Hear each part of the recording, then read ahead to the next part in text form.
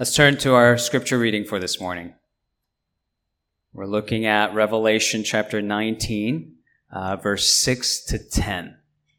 Revelation 19, verse 6 to 10. Then I heard what seemed to be the voice of a great multitude, like the roar of many waters and like the sound of mighty peals of thunder, crying out, Hallelujah! For the Lord our God, the Almighty, reigns. Let us rejoice and exult and give him the glory, for the marriage of the Lamb has come, and his bride has made herself ready. It was granted her to clothe herself with fine linen, bright and pure, for the fine linen is the righteous deeds of the saints. And the angel said to me, Write this, Blessed are those who are invited to the marriage supper of the Lamb. And he said to me, These are the true words of God. Then I fell down at his feet to worship him, but he said to me, You must not do that. I am a fellow servant with you and your brothers who hold to the testimony of Jesus. Worship God. For the testimony of Jesus is the spirit of prophecy. This is the word of the Lord. Thanks be to Christ. Let's pray. Our Heavenly Father, you are worthy of it all. From you came all things, and to you are all things. And we are, in a sense, in between that and trying to figure out how to live more unto you and how to understand more who you are and how to better behold you for all that you are, worship you for all that you are. And this is just, Lord, a part of that. And we long for your Spirit to come and teach us and open our eyes and hearts and draw us, these finite creatures, closer to you, the infinite God. It's something we can't do on our own. It's something we don't even desire on our own. But God, it must be you and through you alone. So Holy Spirit, come and help us and teach us and fill each and every one of us here. We ask all of this in Jesus' name. Amen. So our passage today opens with the words, Then I heard. And that's to say this is a continuation of the previous passage where we saw John hearing a voice coming from a great multitude, which are the saints, and they're crying out, Hallelujah, which means praise Yahweh. Hallel, praise be to Yah, is short for Yahweh. Hallelujah. And our passage today is a continuation of that, and it actually crescendos to a louder hallelujah than before. Verse 6 says, The voice of a great multitude was like the roar of many waters, which is similar to the previous passage description about this hallelujah. But it also says this, like the sound of mighty peals of thunder. Okay, and that's an interesting description added on there because that description was not attributed to the great multitude before, but only to the throne of heaven. We saw that in Revelation 4, verse 5, where it says, From the throne came flashes of lightning and rumblings and peals of thunder. So now, the sounds of the saints who are worshiping God are described in similar terms as the sound that we heard from the throne of God previously, from which came the judgments of God. And so this is more than saying this was really loud. This is implying, in a sense, that the righteous judgment of God and the people of God offering up righteous worship, they harmonize. They go together. They create a similar sound. Metaphorically speaking, they create a similar sound. When God brings his thunderous judgment, brings his kingdom down to earth, the people of God thunderously rejoice and worship. And I know that you know, and I know, that makes a lot of people in our culture uncomfortable, this language of judgments. It's maybe making some of you uncomfortable right now. So it might be helpful to remind you of something, that the language of judgment is really a universal language. Judging is a universal behavior. Everybody judges. The people who may say, hey, don't be so judgy are judging the judgy crowd. Everybody judges. It's inevitable. It's universal, unavoidable. The only question is whether one's judgment is true or false, whether it's made rationally or just purely emotionally, whether it's judicious or prejudicious, whether it's communicated respectfully or demeaningly. But everybody judges. As for Christians, we have built into our doctrine and our faith that we must be respectful and loving when we speak the truth. We have to speak the truth in love. We have to be gentle and humble even when confronting sin. And we have to always take care to do it more rationally than emotionally. That's built into our faith. At the same time, when it does come to judgment language in the passages, the saints do not shy away from that, and they rejoice over it. The saints' response to God's judgment from his throne is an equally thunderous and loud hallelujah. Praise Yahweh. And then comes the rest of the passage. And that's what I want to unpack for us. From there, find 3 more specific reasons that call for the saints' hallelujah from this passage. Okay, hence the title, 3 calls for hallelujah. Here's the 3 reasons. First, the saints are to sing hallelujah because God the Almighty reigns. Number 1. Number 2, the saints are to sing hallelujah because Christ is our glorious bridegroom. That's number 2. Number 3, the saints are to sing hallelujah because we have the testimony of Jesus. Okay?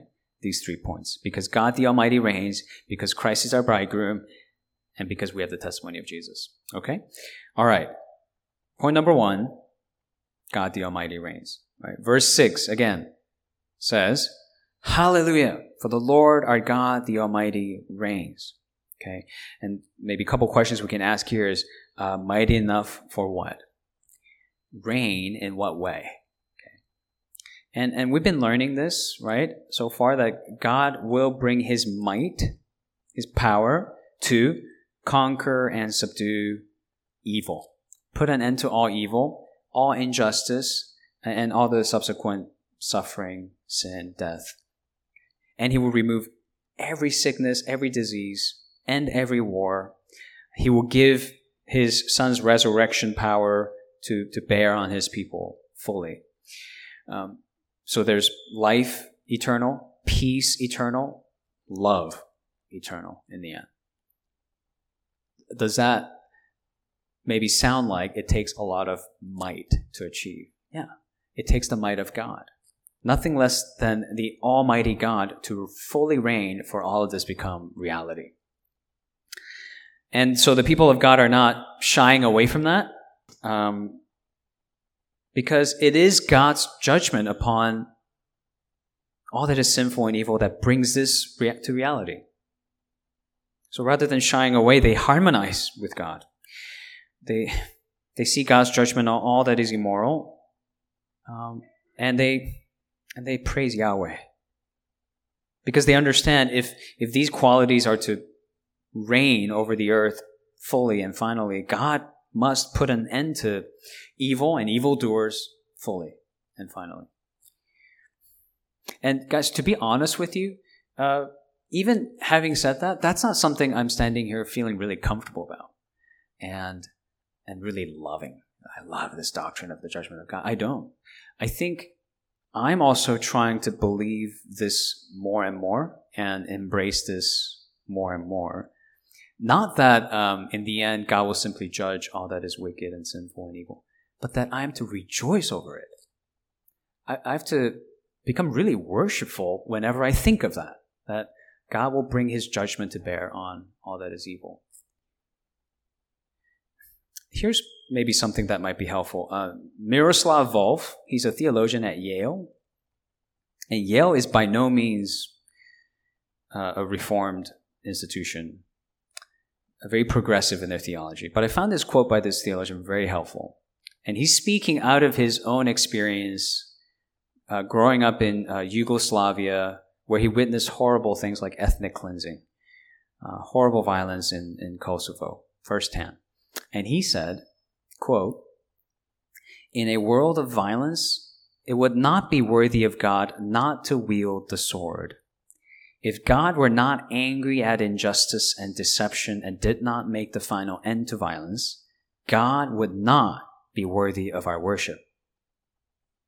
Meaning, if God doesn't ultimately bring his sword to bear on the sword of man, or destroy those who destroy his creation, he's not worthy of our worship.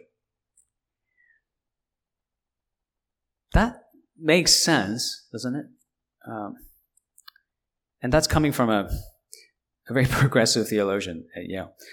He goes on to say this too. Volf says that one of the reasons why we in our contemporary Western context find God's judgment too harsh or too extreme is really because we are too sheltered from all the evils around the world that demand and cry out for God's final judgment. Okay, we live a good life. And most people throughout the history of the world had a greater problem with the grace of God than the wrath of God. They had a problem with the grace of God upon their oppressors, colonizers, and enslavers. And so their question wasn't so much, how can a good God send anyone to hell? Their question was, how can a just God send these people to heaven? And so then that means, Volf's point is, isn't it somewhat presumptuous of us then to kind of look at God through our cultural lens, only from our context, and say, God, you're too harsh? We're speaking from our limited sensibilities and limited experiences, and very frankly speaking, sheltered experiences. I think he has a point there. And so this is why Scripture is so essential and important to us, because it stretches our perspective, challenges our assumptions, and begins to conform our perspective to God's perspective more. And it reforms our worship accordingly as well. We should and we can worship God for his judgments and sing hallelujah, praise be to Yahweh, because the Almighty God will reign when he brings his judgment down to earth. Yes, you can and you should praise God and worship God for all the wonderful things that he's doing in your life, in your slice of human existence. That's good. But if that's all you're worshiping God for, you're missing out. And you have to reform your worship now to conform more to this heavenly picture of worship, where you look beyond that slice of intervention of God in your life to see what God is doing in the entire cosmos and sing hallelujah for that. For that reason, the Almighty reigns, and he will bring his judgment to bear on the world, and he will bring his new creation and make all things new. Okay. That's the first reason we're called to sing hallelujah here. The Almighty reigns. The second reason is because Christ, the Son of God, is our bridegroom. Okay. Verse 7 says, "Let us rejoice and exult and give him the glory, for the marriage of the Lamb has come and his bride has made herself ready." So here we see that the ultimate purpose of God bringing his justice down to earth, right, in its final permanent form, is not justice for justice sake. It's not even justice for the sake of just recreating the world. Ultimately, it's leading up to this marriage between the Lamb and his bride, which is the church. Okay. And all throughout Scripture, right, you will see God describing himself as the bridegroom of his people, and use the metaphor of marriage in describing his relationship with Israel. And what we see there is whenever God draws near to his chosen, redeemed people, what happens? These people run away, right? They wander away from him through their own sin and rebellion, idolatry. And every time God tries to invest in his spiritual marriage, the people of God run off with other lovers. And then whenever God would try to fix that marriage and bring his bride back, pursue her, forgive her, heal her, bind her wounds, she would heal some and then get a little bit better for a little while, and then she'll run off again. Run back to her idols. And yet, strangely, God always chose to remain in this deeply dysfunctional relationship, committed to this unfaithful bride. Why? Why? And I think we see why in our passage today. Because one day, this dysfunction does come to an end. This love story has a happy ending, in other words. Okay, how so? Take a look again what it says in verse 7. The marriage of the Lamb has come, and what? His bride has made herself ready. Okay? What's changed now? The bride is now ready. She is truly ready to be wedded to the Lamb once and for all, to be a true, faithful bride to him forever. Okay. And the guarantee for this is given to us in verse 8. What is the guarantee? It was granted her to clothe herself with fine linen, bright and pure. For the fine linen is the righteous deeds of the saints. It was granted to her. Now, first of all, what does fine linen symbolize? We've seen this worn by the 7 angels coming out of the sanctuary. Also in Revelation 3, the Lamb speaks to his church, the bride, and says, I counsel you to buy white garments so that you may clothe yourself and of the shame of your nakedness, so that may not be seen. And here, it appears again, and now more fully as a wedding dress for the bride, which symbolizes the glorified state of the saints, the perfected state of the saints. It's the totally sinless, perfected, resurrected bride, the church. Paul says in Romans 8:30, those who have been predestined have been called, and those who have been called have been justified, and those who have been justified have been glorified. This is the glorified state at the wedding of the Lamb, the final, whole, complete people of God. And it says it's been granted to them, right? Everything was granted to them. This kind of justification, this kind of sanctification, this glorification was granted to them, meaning it was all by the grace of God. None of it was earned through their works. So the verse goes on to say, let us rejoice and exult and give him the glory. Give him the glory. Because he's been faithful. He's persevered. He remained committed to this marriage. He was steadfast. And so give him the glory and sing hallelujah.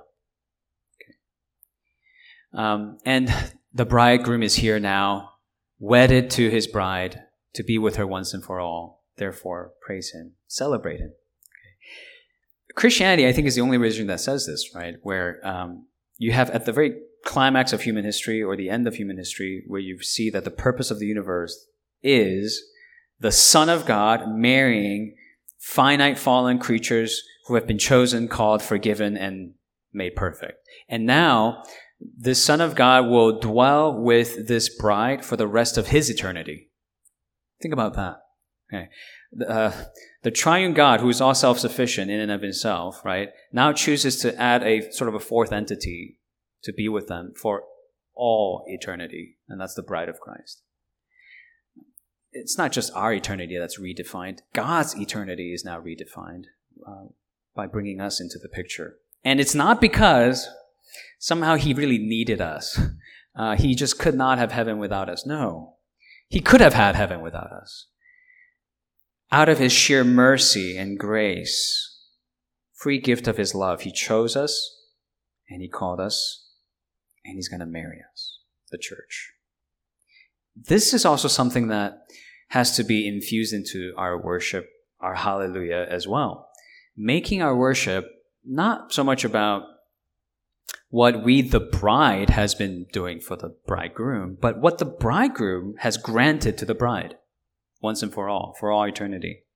We are to sing hallelujah for that. Praise Yahweh for what he has granted us by his grace alone, what we receive through faith in him alone. So give him all the glory. To him be the glory alone. Celebrating that and this joy of the bridegroom who's brought the bride home, that has to be an essential part of our worship. That's the second reason for our Hallelujah, to celebrate not so much how well we are doing as the bride, but how awesome is this bridegroom? How successful is he? How saving is he on behalf of the bride? That's what our worship is essentially about, what our hallelujah should be about. Okay, and then it's as if this heavenly hallelujah song comes to the bridge. And if you understand kind of how bridges work, often how it works is it kind of throws you off into this slightly minor key, taking you off from the major key and just taking a little intermission, if you will, from the majority of the song and focusing on something slightly different but thematically the same until you come back to the chorus again. This is the bridge, and we're hitting a kind of a minor key here. And because this part of the passage is almost like half of our passage today, we're going to spend some time considering this. This third call for hallelujah is more so of a how not to hallelujah, and kind of a warning and a cautionary note about our hallelujah. We have to make sure we're holding on to the true testimony of Jesus. And when we neglect that, the message from God is not keep on singing hallelujah, but stop. Notice, starting from verse 9, the angel is now speaking more directly to John, right? The man who's having this vision in his prison cell on the island of Patmos. And it's like we're zooming out for a moment from the vision to see kind of the author of this letter having the vision, right? So we're kind of getting a zoomed out bird's eye view of that. And the angel says to John, write this: blessed are those who are invited to the marriage supper of the Lamb, which is what we just talked about. These are the true words of God. And at that, right, John is so in awe and he's so incredibly moved in this moment that he proceeds to fall on his feet to worship. To which the angel says something very interesting in verse 10. Stop it. You must not do that. I am a fellow servant with you and your brothers who hold to the testimony of Jesus. Worship God. Okay. Why is this correction given to John and by extension to us? And what are we being cautioned against here? Let's just start at the most basic level. Okay, just take this at its face value.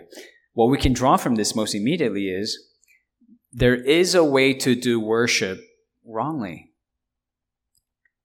To which the messenger from God says, you must not do that. And then there's worshiping God. Right? There's worshiping and there's worshiping God. There's having this incredibly powerful, moving religious experience that makes you fall on your knees, and there's worshiping God. That's the face value of this. Somehow, the Apostle John failed to make that distinction, at least for this moment. What exactly was his error? And the angel gives us a clue.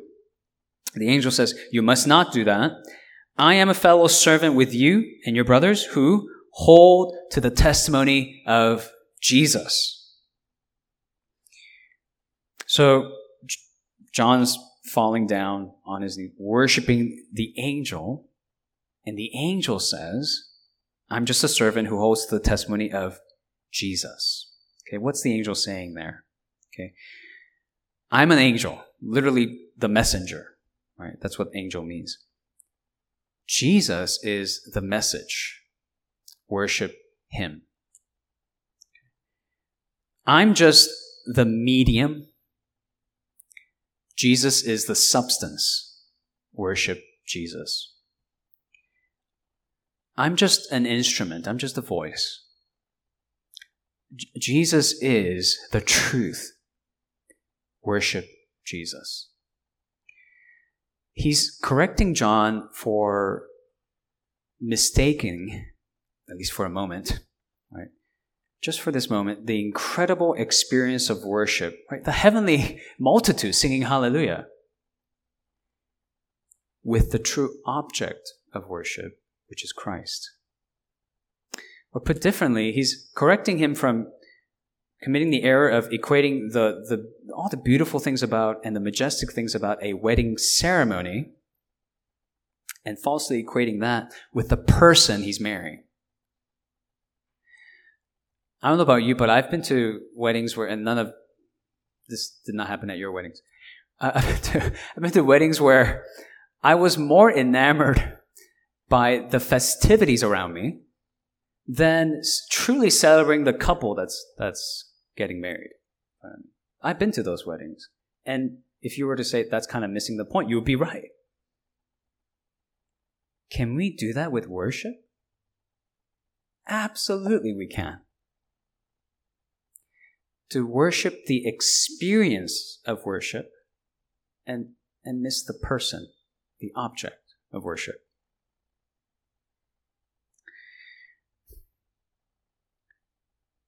I want to dig into that just a little bit and try to give you two practical applications of this just to really consider this. One, more so in the context of our worship and our singing, our liturgy. The other, more so in the context of our just everyday lives, everyday living.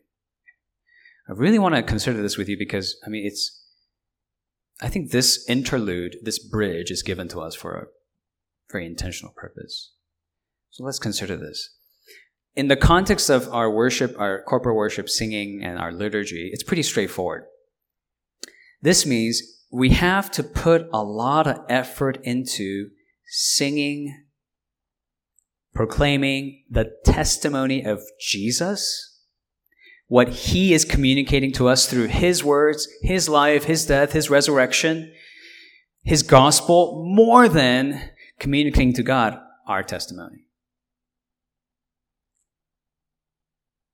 God, here's how I feel about you lately, is not the essence of worship. That's your testimony. Worship is about holding on to the testimony of Jesus. What is he saying to you? More of his voice, less of ours. That's worship. Him increasing, us decreasing. That's worship. More of what we know of his testimony, less of how we feel about it. I may have shared this with you before. There's a pastor I really respect named Alistair Begg. He's a well-known pastor kind of among the Reformed circles. He talks about his experience in visiting a mega church in California while he was on vacation. He just wanted to visit a different church and try something different. And he describes how he goes in and there's this 5-minute countdown video on the big screen.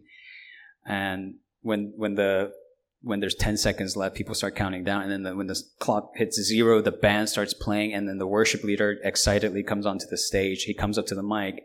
The very first thing he says to the congregation was this: "Hey, how do y'all feel this morning?"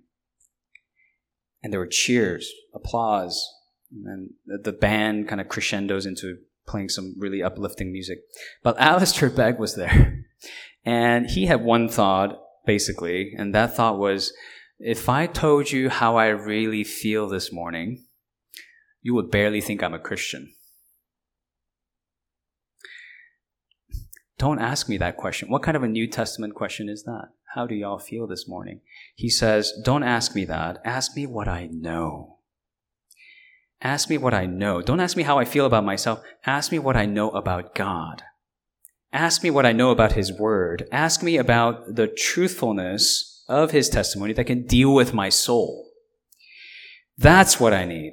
And he goes on to say, I got in an argument with someone because they took my parking space. I spilled my coffee. I didn't read my Bible this week.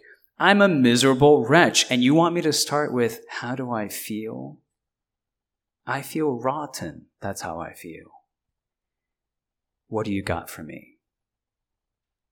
And so he concludes by saying, this is why what we know to be the truthfulness of the scriptures is what ought to be fueling our hearts and our emotions and leading us. I think he's making the same point the angel is making here, that what you and I need in worship most essentially is the testimony of Jesus. What we know is true of him and his promises, and letting that inform what we sing and even how we feel. To let what we believe about him inform how we feel about him and not the other way around. I feel like God is distant, therefore he must be distant. That doesn't work, does it? I may feel a certain way, but here are the words of God. I will never leave you nor forsake you. I am near you. I'm with you.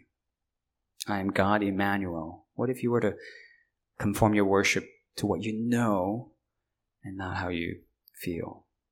So it's vital that we fill our worship, our liturgy, our songs with the testimony of Christ and not so much the testimony of man. That's, I think, the first implication of this. Second, this also has an implication for us in our everyday lives, because worship is something we do every moment of every day, right? Hallelujah isn't just something you sing, it's something you live out as well, right? Romans 12:1, present your bodies as living sacrifices, holy and acceptable to God. This is your spiritual act of worship, right? So the other question we can consider here is, how are we able to hold on to the testimony of Christ in our everyday interactions and situations and relationships? What does that look like? Okay. Well, I think for one, this could look like us living every day, not only believing the gospel of Jesus Christ, but sharing it, because the gospel is the most important testimony of Jesus, the good news. So in sharing that gospel and living according to the gospel, we lift a hallelujah to the Lord. And through our worship here, we also hear it again, we gain a deeper understanding of the gospel as well. So that's one example of how we hold on to the testimony of Jesus in our everyday lives, through our worship and also through sharing why we worship with those around us. Another important testimony of Jesus is the testimony of his relationships with other people, with his neighbors as well as his enemies. We can echo the testimony of Jesus when we love our neighbors as ourselves and when we love our enemies too. Those who know how to sort of reciprocate love back to us, and those who have absolutely no clue how to do that. And simply take your love for granted, to love them too.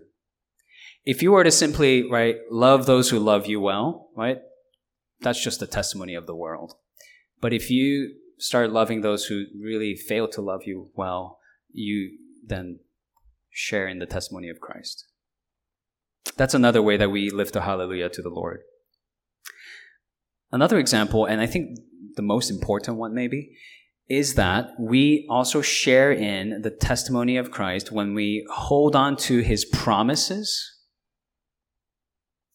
in the midst of our suffering and trial. Holding on to his testimony of his provision, of his comfort, of his healing, of his restoration, of his peace and joy, of his presence. Like, these are all testimonies of Christ. Holding on to these testimonies of Jesus in the midst of our suffering, and therefore continuing to lift up to heaven our broken hallelujah. That's how you hold on to the testimony of Jesus in the here and now. I think in a sense, the mistake that the Apostle John is making here, although it's a very brief and temporary one, right? We want to go easy on him. He jumped to the heavenly hallelujah and started really reveling in it when he is, in fact, still in a prison cell in Patmos, which isn't all that heavenly of a setting. He got a little ahead of himself, didn't he? He got into some really heavenly vibes and became a bit overly triumphant with a heavenly multitude when his faith has not yet becomes sight. When in fact he is still living in a broken world where the people of God are persecuted by the world. And the angel, it's almost like he's correcting him, saying, John, for now, while you're here on this side of heaven, yours is not yet that hallelujah. It's more of a broken one. I think that's why this is here for us, to interrupt the broadcast from heaven for a moment, the heavenly hallelujahs for a moment, so we don't get too ahead of ourselves when we're living in the here and now, still groaning as creation, longing for new creation, like it says in Romans 8. When we're here still seeing through a mirror dimly, not yet face to face, like it says in 1 Corinthians 13. We're in spiritual Babylon right now. It's not time for the full feast of the Lamb, the marriage supper of the Lamb, not yet. And it does not matter if you're in a church building. It does not matter that you are experiencing really extravagant worship. You don't get teleported out of this broken world when you do that.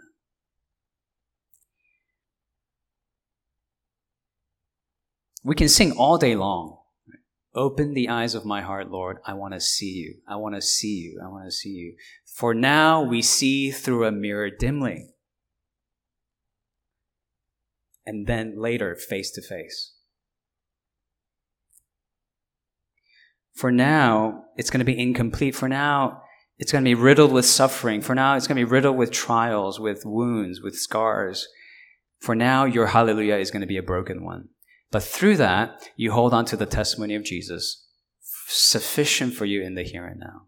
All the promises of God that hold true for you in the here and now, you make that testimony tangible, audible, as you continue to lift up your broken hallelujahs in the here and now. For now, we hold on to 1 Peter 1, verse 8.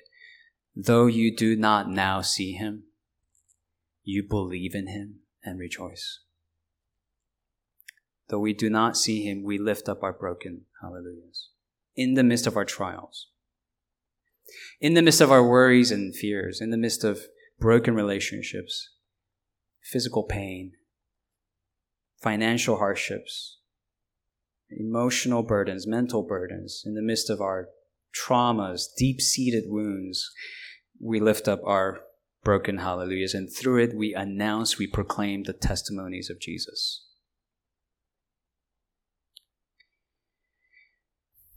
Maybe you were taught this, I don't know, but I think this kind of seeped into my upbringing. I was raised to think perhaps my hallelujah right now in the here and now must be happy, must always be emotionally uplifting, musically so gratifying, and just always take you to the next spiritual high that only gets better and better with the next service or the next album or whatever. Guys, that is false. That is a false expectation in worship. The truth is that your most God-honoring, heartfelt, and even emotionally authentic hallelujah can be born out of your pain, your lament, your still recovering wounds. And it can be rather dismissive of your experience and others people experience to say that our hallelujahs must be more pleasant, more attractive in its sound, more practiced and more rehearsed. There's something dismissive of this world when we make our hallelujahs so pristine. For now, we let out a groaning kind of hallelujah, a broken hallelujah. And I hope that our worship here will be more like that, because that's the kind of worship we do see through the saints of the Bible. I hope we will worship like them. I hope we will worship like Job. I hope we will worship like Joseph. I hope we will worship like David in the wilderness, like Paul in prison, like John in prison. I hope we will sing our hallelujahs like them. And guys, where are they now? Where are these saints now? At the throne of God, singing a perfected, glorified hallelujah. That's where we're headed to.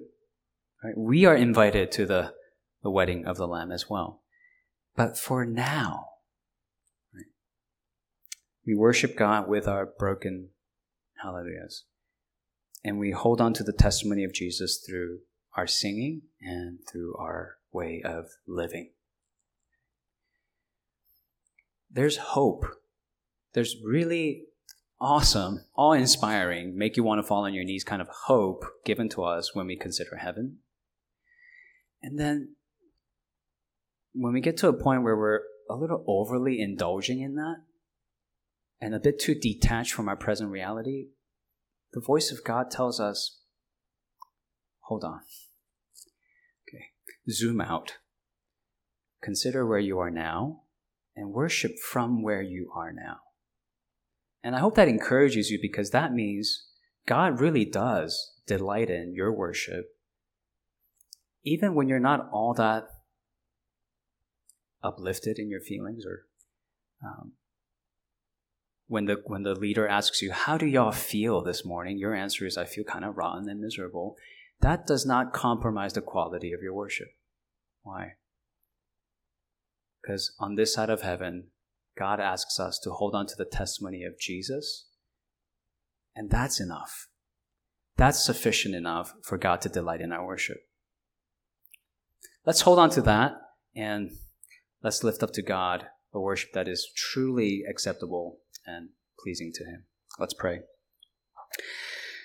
Our gracious God, we thank you for this vision once again, and we thank you for your calls to consider the future heavenly hallelujah that we will be singing with the multitudes, and just giving us so much hope in that and a desire to long for that.